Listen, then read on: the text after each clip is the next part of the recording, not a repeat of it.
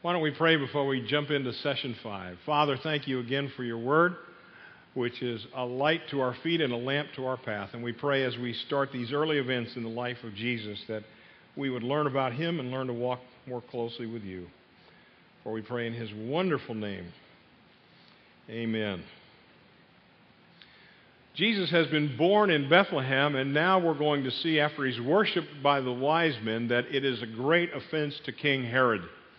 And so when we jump into the harmony in paragraph 15, after the wise men had gone, an angel of the Lord appeared to Joseph in a dream, saying, "Get up, take your child and his mother, and flee to where? Egypt, and stay there until I tell you, for Herod is going to look for the child to kill him." And they got up and took the child and his mother during the night and went to Egypt, and he stayed there until Herod died. In this way, what was spoken of by the Lord through the prophet was fulfilled: "I called my son out of Egypt." So even in the fleeing to Egypt, there's a fulfillment of messianic prophecy. The son referring figuratively to Israel in the Old Testament, here literally to Jesus. Then verse 16, Herod, when he saw that he'd been tricked by the wise men. See, they were not only wise men, they were very tricky men.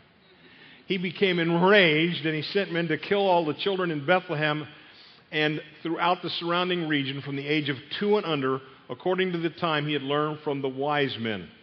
And again, that's why we believe Jesus was 2 or so when this all happened, and that he was probably a toddler. We do know he was living in a house, and Herod, we know, dies in 4 BC, so we're dealing here with an event that happened in 5 or 6 BC in terms of the birth of Christ.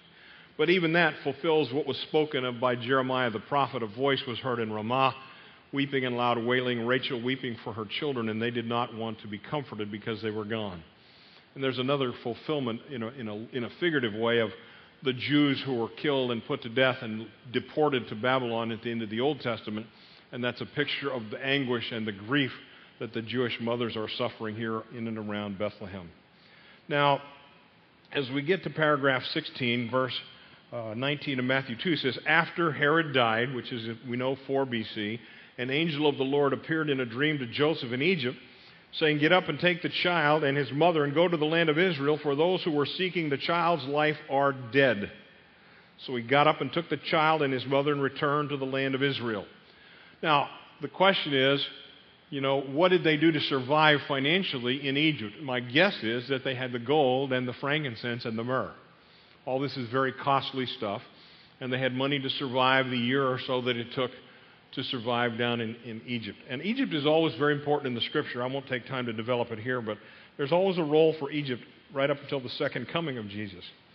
But the bad news is, as they got to Egypt, it says, when they heard that Archelaus was reigning over Judea in place of his father Herod, he was afraid to go there.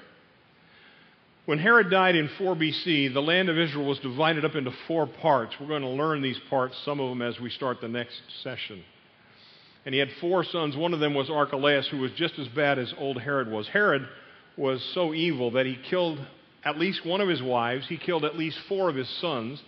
He killed off a mother-in-law along the way. Caesar Augustus said it was safer to be Herod's pig than Herod's son. And in Greek, the word for pig and son are very similar. One is Benaiah and one is Habanah. And so he was very much saying at the time, Herod's a crazy man, and you're safer off to be a pig, because Herod, as a Jew, would not kill and eat a pig. At any rate, Mary and Joseph bring baby Jesus north. They don't stay in Judea. After being warned in a dream, Joseph went to the regions of Galilee, and he came to a town called Nazareth and lived there. Then what was spoken of by the prophets was fulfilled. Jesus would be called a Nazarene. Now, let me just, again, we're going to go back to this map, and this map will be the handout that you get next week, so we don't wear out our copy machine here. And we're dealing with Egypt, which is down here around this bend of the Mediterranean. And they come back, and rather than going to Bethlehem, they go all the way back to where the original angel had appeared to them in Nazareth. And again, they have a home there. They have the remnants of a business there. They probably have family there as well. But this was indicated, verse 23, to fulfill what had been spoken by the prophets, that Jesus would be called a Nazarene. In this Matthew 2 account, there are all 4 kinds of fulfilled prophecy. Okay, you have the literal fulfillment.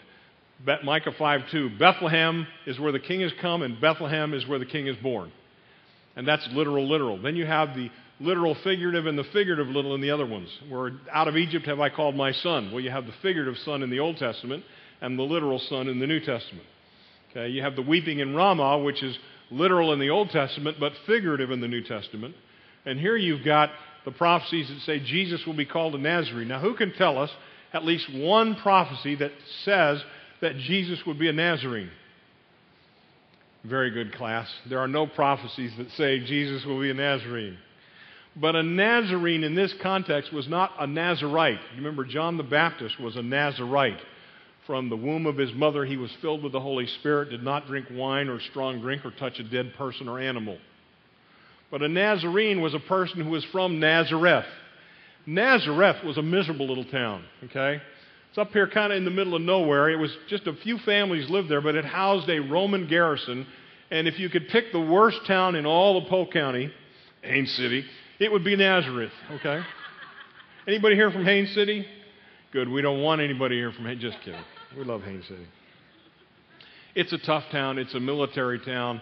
And again, in the Jewish rabbinical writings, we have sayings that say, if you want wisdom, go to Jerusalem. If you want wealth, go to Nazareth. Again, it was a main crossroads near Nazareth where you could be a merchant and travel and make your fortune. So Jesus is a Nazarene in that he's from a rejected part of Jerusalem. We're going to see later in his life, the Jewish leaders will say, see to it that no prophet comes from Nazareth.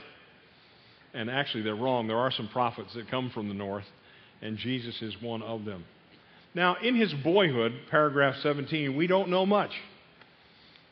Chapter 2 of Luke, verse 40, the child grew and became strong, filled with wisdom, and the favor of God was upon him. Again, similar to his cousin John the Baptist we saw last week, he grew in all sorts of good ways in the desert.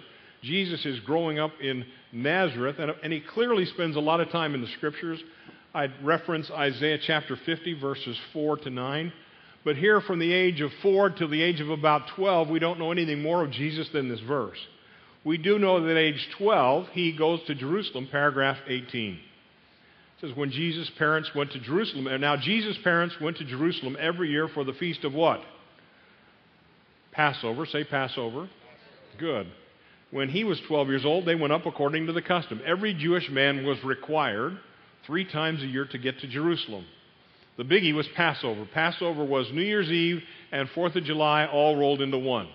So the whole village of Nazareth would start here, come down along the Jordan River, because you didn't want to go through Samaria, which is in the middle of the land, and then you'd climb these mountains and go up to Jerusalem. You always went up to Jerusalem. And the whole village would go. It was like a week-long camp out, kind of like our Memorial Day weekend, only longer. And when you would camp along the way, and you would get to Jerusalem, and then you would celebrate the Passover meal. Now, if you had a son who was 12, that was very important. Because next year, that 12-year-old was going to be what? 13. You're still awake. And every 13-year-old boy has to undergo, what do we call it? Bar mitzvah. It's where you are symbolically and ceremonially declared a man. So as a 12-year-old, you would go to the temple and you would watch the Jewish bar mitzvah. If you ever get to go to Israel, go to Jerusalem and look for the bar mitzvahs. They're usually on Monday or Tuesday.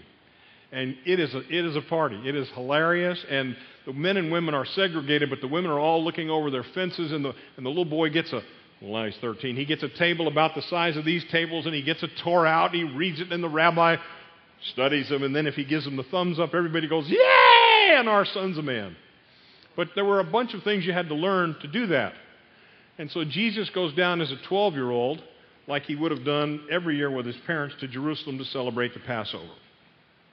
Verse 43, when the feast was over, as they were returning home, the boy Jesus stayed behind in Jerusalem. His parents did not know it, but because they assumed that he was in their group of travelers, they went a day's journey and began to look for him among their relatives and acquaintances. When they did not find him, they returned to Jerusalem to look for him, and his mama was not happy. You can write that in there. How can you lose a kid? Well, I'm going to throw you under the bus, dear. We lost a child once. Our oldest son was such a great kid that when the van stopped to get gas, he got out and took his baby brother to the bathroom, brought the baby back out to the van, strapped him in, went in to use the bathroom himself, and while we were in the bathroom, my wife, who was driving, pulled out. These things happen. Now, we only lost him for 10 minutes. 10 minutes down the road, Gwen said, "Where's Zach?" "I don't know. Where's Zach?" And I told you when I've spoken about this event before, but our van became an off-road vehicle. We cut across the interstate on 95 with smoke and dirt coming up from the tires, and we got our baby back. But Jesus was missing a whole day. They were a day out. They probably walked the better part of 20 miles because they're going downhill. They can make some time. And then they have to spend a day coming back. And so verse 46, after 3 days, they were a day out, a day back, and a day to find him. They found him where? In the temple courts, sitting among the teachers and listening to them and asking them questions. Now, what did he ask them? We don't know. But because it was Passover, my guess is he probably asked them questions about Passover. And by the way, 1 Corinthians 6 says, Christ, our Passover, is sacrificed for us. So he may have been asking messianic questions. At any rate, verse 47, all the teachers and all who heard Jesus were astonished at his understanding and his answers. Again, he knew the Scriptures. He was a student of the Word of God. When his parents saw him, they were overwhelmed. His mother said, "Child, why have you treated us like this?" She was a Jewish mother. "Look, your father and I have been looking for you anxiously." Now, I don't know about Joseph. He's probably looking not so anxiously. But Mother Mary's a hoot. She's a lot younger than Joseph anyway, and she's kind of panicked, and her baby boy is missing. And he replied, verse 49, "Why were you looking for me? Did you not know that I must be where? In my Father's house." And again, that tells me even from an early age he had an awareness of who, in fact, he was. It didn't just happen later. Yet his parents did not understand the remark he made to them.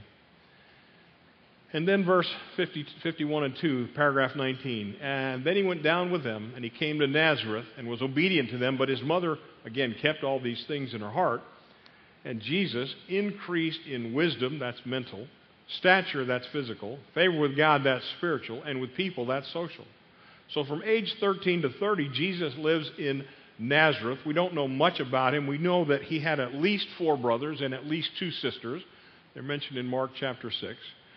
As the oldest son in a Jewish family, we can assume he learned to be a carpenter. And we can also assume that he felt financially responsible for his siblings. The tradition is, and I think there's merit to it, is that somewhere along the line between age 12 and 30 plus, Joseph dies and Jesus is responsible for this family.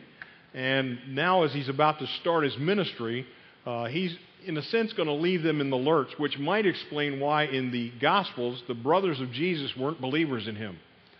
James and Jude don't come to faith until after the resurrection. We don't know his sisters' names. There were at least 2. And we don't know about the other 2 brothers. But we finally get back to John the Baptist in his capital letter B, the ambassador of the king, in paragraph 20. This is the message to John. Mark 1:1 says it's the beginning of the gospel of Jesus Christ, the Son of God. Again, Mark is writing to the Romans. He doesn't care about the genealogies or the birth. He just wants to know, is Jesus a good servant? And he's going to start there in chapter 1 and verse 1. Luke says, in the 15th year of the reign of Tiberius Caesar, Luke 3, verse 1, when Pontius Pilate was the governor of Judea, and Herod was the tetrarch of Galilee, and his brother Philip was the tetrarch of the region of Iturea and Trachonitis, and Lysanias was the tetrarch of Abilene. Those are the sons of Herod that take over for him. Herod Jr. and Philip and Trachonitis and Lysanias. Those are the 4 guys. Each of them got a piece of Israel. During the high priesthood, verse 2, of Annas and Caiaphas, the word of God came to John, the son of Zechariah, in the wilderness. Now, there are some people mentioned here, and again, I'm always interested in people. God cares about people.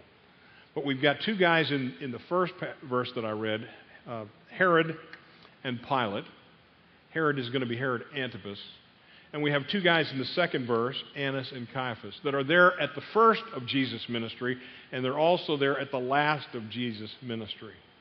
If you fast forward 3+ years, Jesus is going to be put to death. But before they put him to death, he has to go to court, and he undergoes 6 trials. There's 3 Roman trials followed by 3 Jewish trials. In the Roman court, Jesus was tried for treason, and he was tried before Pilate, and then Pilate sent him to Herod, and Herod sent him back to Pilate. Pilate tried to let Jesus go at least 3 different times, but he did the Roman trials after the Jews had already convicted him. The Jews tried him first, and he was tried by Annas, and then Caiaphas, and then Annas. And in the Jewish trials, he was tried for blasphemy. So these 4 guys, Herod and Pilate and Annas and Caiaphas, are around at the beginning and at the end of Jesus' ministry. We're dealing here with about 26, 28 A.D. Jesus is in his early 30s. The start of the ministry will really begin with John, paragraph 21. Remember last week we said what happens to John will happen to Jesus. John's birth was announced. Jesus' birth was announced. John is born. Now we have Jesus is born.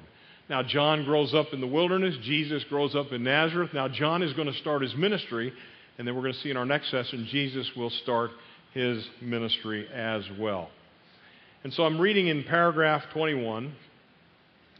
John the Baptist leaves the wilderness. The Holy Spirit has come upon him like an Old Testament prophet, which is what he was. And in the Luke account, this is where the harmony is so helpful. You can see Matthew and Mark and Luke. Verse 3 of Luke 3 says, John went into all the region around the Jordan River, preaching a baptism of repentance for the forgiveness of sins.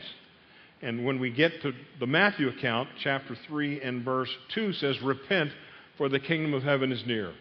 So John is ministering over here. This is the Jordan River just north of the Dead Sea. He ministered in a place called Bethany beyond the Jordan, which is interesting. The Pope just was there yesterday. And you can visit there from the Jordanian side. This is the Jordan border here with Israel. And then there's a Jewish baptismal place that you go up here to be baptized in. But this is the Jordanian site here. You can actually go to the Israeli side that's only recently been reopened. But John is there, and he's ministering, and he's saying 3 things. Repent. Repent means what? Change your mind.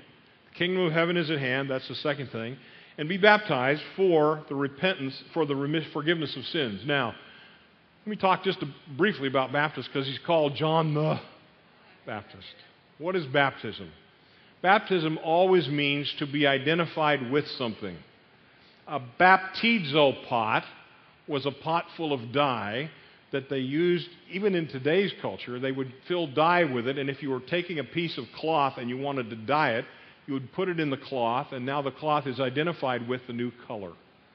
So if you're baptized under Jewish thought, you're becoming identified with something.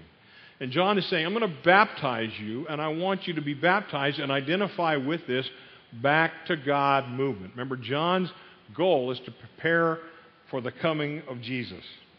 Luke chapter 3 and verse 4, as it is written in the book of the words of Isaiah the prophet, the voice of one shouting in the wilderness, prepare the way for the Lord, make his paths straight. Every valley will be filled, and every mountain and hill will be brought low, and the crooked will be made straight, and the rough ways will be made smooth, and all humanity will see the salvation of God. Now in the Mark account, chapter 1 and verse 5, it says, people from the whole Judean countryside and all of Jerusalem were going out to him, and he was baptizing them in the Jordan River as they confessed their sins. It's not a long walk to go from Jerusalem down this hill to the river. You could get there in about a half a day.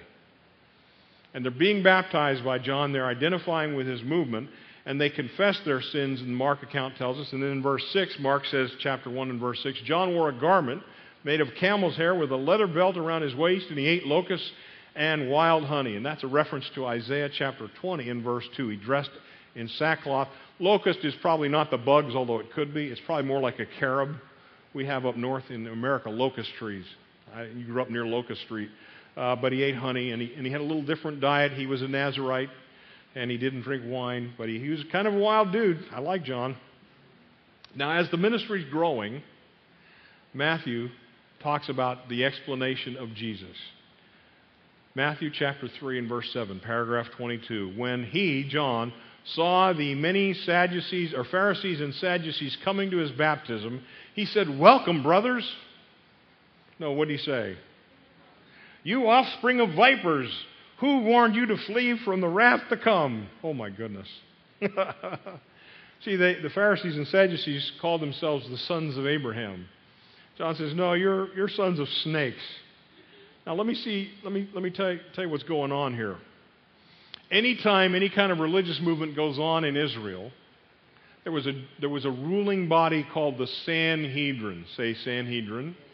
And the Sanhedrin would send people to investigate the movement. So they're coming down from Jerusalem, and they get to where John is, and they always travel with great pomp and circumstance.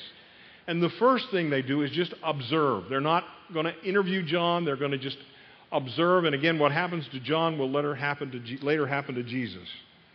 Therefore, John says, chapter 3 and verse 8 of the Matthew account, produce fruit that proves your repentance, and don't think you can say to yourselves, we have Abraham as our father. For I tell you that God can raise up children for Abraham from these stones. Even now, the axe is laid at the root of the trees, and every tree that does not produce good fruit will be cut down and thrown into the fire. And by the way, you're not producing good fruit. You're going to be cut down and thrown into the fire. Across the page in the Luke account, Luke 3, verse 10. So the crowds were asking John, what then should we do? And John gives answers 3 specific ways. What should we do, John? We want to be baptized. We want to identify with you.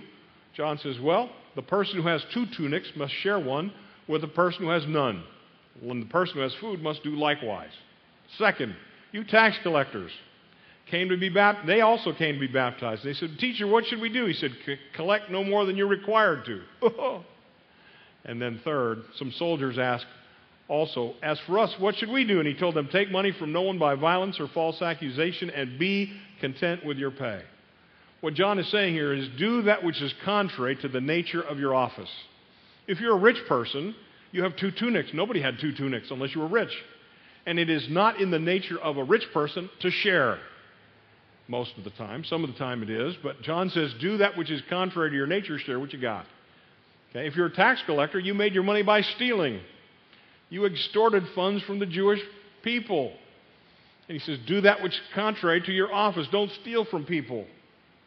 And then the soldiers, they got very little salary, but in any occupied land, a Roman soldier could walk into your house and say, I like that picture. I'm taking it.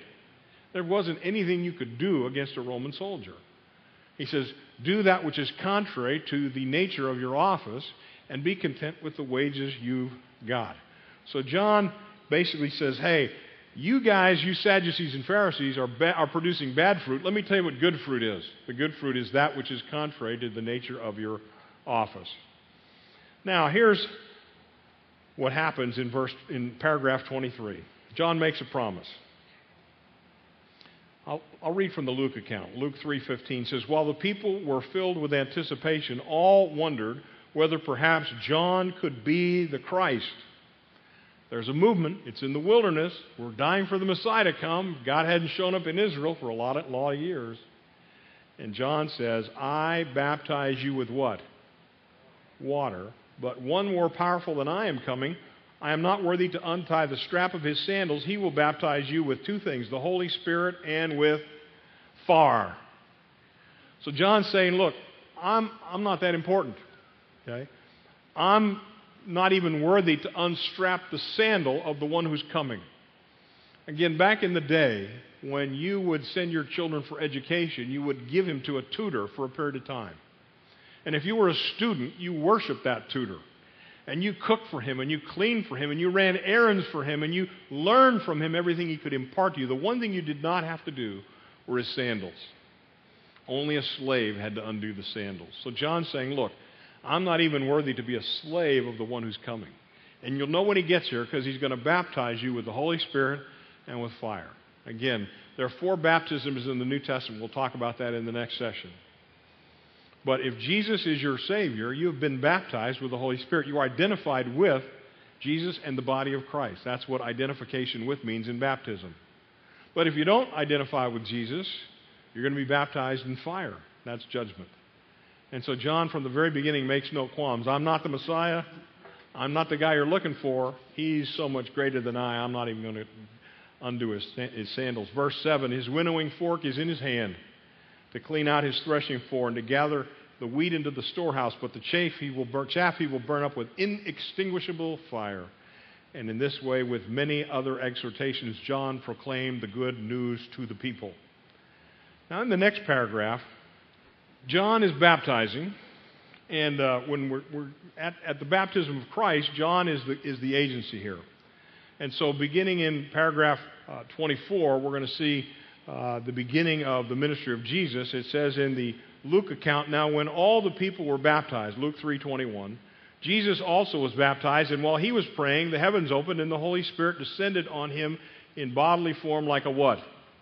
A dove. And then a voice came from heaven saying, you are my dear one in whom I am well pleased. Now here's the deal. Jesus shows up. Matthew 3:3 came from Galilee to John to be baptized by him in the Jordan River. John tried to prevent Jesus, saying, I need to be baptized by you, and yet you come to me. So Jesus replied to him, let it happen now, for it is right for us to fulfill all righteousness. Then John yielded to him. The Matthew account, after Jesus was baptized, just as he was coming out of the waters, the heavens opened and he saw the Spirit of God descending like a dove, and the voice from heaven saying, this is my one dear Son, in him I take great delight. So here we have the ministry of Jesus. It says it happened in the Luke account when he was about 30. And why is Jesus baptized? He's baptized to fulfill all righteousness, and he's baptized to identify with John's back to God movement. Jesus is there, the Father is there, the Spirit is there. Very few times in the Scripture when all three persons of the Godhead are there. So this is a biggie. And this is the first big event in Jesus' ministry. But John didn't know quite who Jesus was at this baptism. And so Jesus shows up. They didn't grow up near each other, but John baptizes Jesus after some resistance. And then Jesus now has the empowering of the Spirit and the approval of the Father. And the first thing he does is he goes out into the wilderness. And any way you go from this area is wilderness. That's some of the most severe countryside on the planet. It's over 1,000 feet below sea level. No rain falls there. And Jesus goes out into the wilderness and he's tempted. Paragraph 25, Luke 4. Then Jesus, full of the Holy Spirit, returned from the Jordan River and was led by the Spirit in the wilderness. By the way, this is called Quarantania, where we get the word quarantine. Nobody went there. You wouldn't want to live there. Where for 40 days he endured the temptations from the devil. He ate nothing during those days, and when they were completed, he was famished. Now Satan's going to come along and tempt Jesus. Why? Why is Jesus tempted? Is he tempted to see if he will sin? No, he's tempted to show that he won't. I have a cousin who's a civil engineer. When they build a new bridge, they run a big train across it. Do they put the train there to see if the bridge will fall? No, they put the train there to show you that the bridge will not. So Jesus is going to be tempted from the get-go. He's going to say, Satan has no part in what I'm about. And the first temptation, Satan says, if you are the Son of God, command this stone to do what? Become bread. And Jesus answered him, it is written, man does not live by bread alone. So the first temptation is take these stones, you're hungry, you haven't eaten in 40 days. Turn them into bread. If you are who you claim to be, eat. How does Jesus respond? He quotes from a book of the Bible. Do you know what book that is? Deuteronomy. So Jesus is going to go one-on-one with Satan from the book of Deuteronomy. Well, that doesn't work. Verse 5, so the devil takes him to a high place and showed him in a flash all the kingdoms of the world. And he said to him, to you I will grant this whole realm and the glory that goes along with it, for it has been relinquished to me, and I can give it to anyone I wish. See, Satan is the ruler of this world. So then, if you will worship me, this will all be yours. Jesus answered him and said, it is written in the book of Deuteronomy, you are to worship the Lord and serve him only. So that doesn't work. So Satan has one more trick up his sleeve. Then the devil brought him to Jerusalem, had him stand on the highest point of the temple, and said to him, if you are the Son of God, throw yourself down, for it is written, if you want to quote Deuteronomy, here's a quote from Deuteronomy, he will command his angels concerning you, and with their hands they will lift you up so you will not strike your foot against a stone. And Jesus says, well, let me tell you what it says in the next verse. You are not to put the Lord your God to the test. So when the devil had completed every temptation, he departed until a more opportune time. So Jesus is tempted. And this is such a cool thing to know, and we're going to close with this. Have you ever been tempted? Uh-huh. Have you ever thought, well, Jesus never was tempted like I'm tempted? You know, Jesus was never tempted to sleep through church or to skip church and go to the football game or to watch porn or fill in the blank. But you know, in the book of Hebrews, there's a verse that says, we have a high priest, Jesus, who is tempted in all things like we are, yet without sin. That's a pretty good verse. What does that mean? Well, Jesus was tempted in 3 areas. In every way like we are, yet without sin. And Satan works the same way now as he did in Jesus' life, as he did in the very Garden of Eden. Did you know that when Satan showed up, he tempted Eve in 3 ways? He said, Eve, eat this food. And she said, eat this food. And in Genesis 3, it says that when the woman saw that the fruit was good for food, and that it was a delight to the eyes, and that it was desirable to make her wise, she took of the fruit and ate it and gave it to her husband, and then he took the rap. It's always called the sin of Adam, not Eve. But Satan tempted Eve, and Satan tempted Jesus, and Satan tempts us with the lust of the flesh, and the lust of the eyes, and the pride of life. Lust of the flesh, too much food, or any sexual sin is lust of the flesh. A lot of guys I know struggle with that. I do too. Lust of the eyes, window shopping, can be dangerous to your spiritual health. A lot of women I know struggle with that one, guys too. Pride of life is for all of us. The pride of life says, I can do this on my own. 1 John 2 says, all that is in the world, the lust of the flesh and the lust of the eyes and the boastful pride of life is not from the Father, but is from the world. Isn't it great to know that Jesus gets us? He understands what the lust of the flesh is. He understands what the lust of the eyes is. He understands what the pride of life is. How did he defeat temptation? With the Scripture. And so if I'm going to get through the temptations that come my way, I better be building into my life the Scriptures that will help me survive and succeed. Father, we thank you for Jesus, that he is tempted in every way as we are, yet never sinned. And so we ask your blessing on us as we go from this place, that we would walk with him every step of this life. In your name we pray. Amen.